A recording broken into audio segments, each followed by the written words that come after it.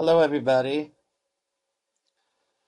Okay, Wednesday, Pashas Behar, Bechokosay, packing our bags. We're taking the boys on Sunday in Yirtzeh Hashem to Poland. In Yirtzeh Hashem, Hashem should help. It should be a successful trip. And we should be able to even Kaddish Shem Shemayim and bring the children of Hashem to Emunah and Betochen in Hashem and to realize what a special people we are. One of the things that I mention when I think about when I go there, if I mention it, that may be a different question. But I once saw a thought about Bashas Bechokosay. We have a very, very difficult Teichacha. We call them the Klolos of Teres Kayanim, the curses of Sefer Vayikra, which we have to read, Takon of Ezra, that we have to read them every year before Shavuos. And we have a very difficult laning, a parsha about all the terrible things that Chas v'Shalom befall Klal Yisrael if we don't follow his way. The question arises, the very next parsha after that is the parsha of Eirichin. There's a Masechta called Masechta Eirichin, Arochin maybe, some people would call it. Masechta Eirichin is about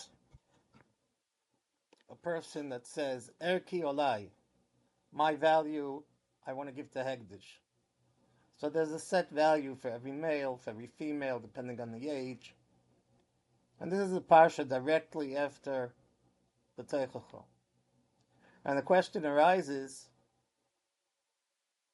what's the kesher between the two parshas? After the parsha of Teichacha, we have the parsha of Eirichin. Like, what in the world? Seems very random.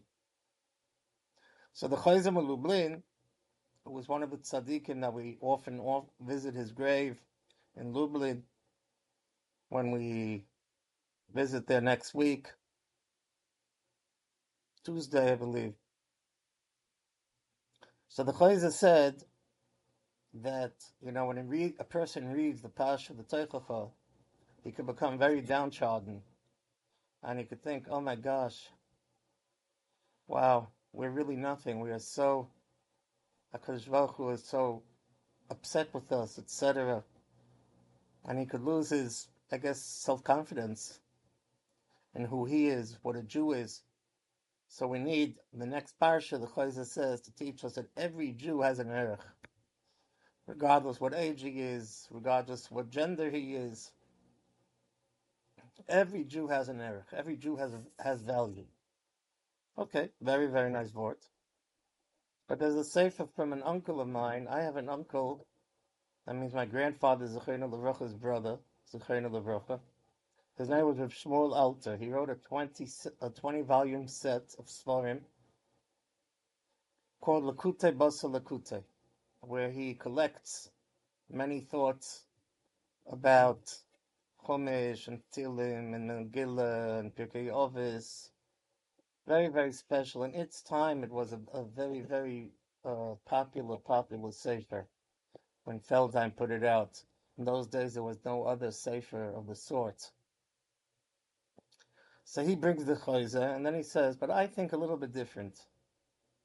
He says, I would say that the reason that the two parashas are together is because Dafka,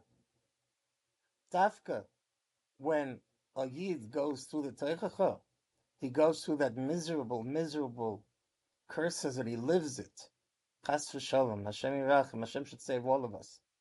But Dafka then, the true value of the Jew comes out. And this is so, so true. This is one of the things that we try to stress on the trip. How much people were so, so special. The boys went today to meet a survivor that lives in Arzi Abira, a fellow in his very, very advanced age. And they were so impressed by his emunah and betochen that he shows, even after undergoing such tremendous, tremendous trials and tribulations for years. And this is why we're very, very proud of the Jewish people, even those that were taken to be killed. because they did so much. There was so much gvura, there was so much heroism, and we take a little bit. We're taken aback by the fact that the state of Israel, they proclaimed Chav Zayin Nisan, the 27th day of Nisan, Yom HaShoah v'HaGvura, the day of the Holocaust and the heroism. What they call heroism was the Warsaw Ghetto Uprising. Now, the Warsaw Ghetto Uprising is a question. There are those that say that Rabbi Nachum Zember was the Gadol Ador, one of the Gedolei Ador. He held of it. Others say he didn't. But whatever it may be, the Zionist regime over here in Israel, they're very embarrassed by what took place in the Holocaust. They say that the Jewish people went like sheep to slaughter. And that's why the only gevura, the only heroism that they're able to find in that whole 5-year period was when they picked up arms in Warsaw and shot and maybe killed a couple of Nazis. But don't forget that brought to the total liquidation of the ghetto, which who knows what would have happened if they would have just remained, quiet. But more so, it's undermining the memory of so many Kedoshim that showed heroism in the way they behaved one toward the next. The camps in the ghetto, people that were able to share their rations, people that treated their friends with respect, they're worried about the respect of others, and their stories upon stories of no end of stories of heroism of the Jewish people.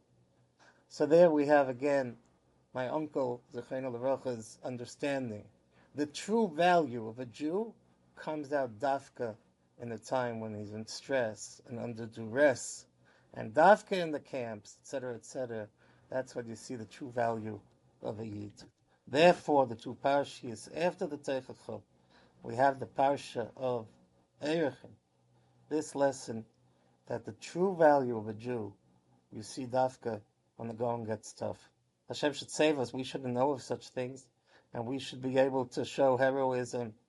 Eizeu Gibor Koivishus Yitzray. We should be able to conquer our Yetzer Hara under good situations. Be'ezus Hashem.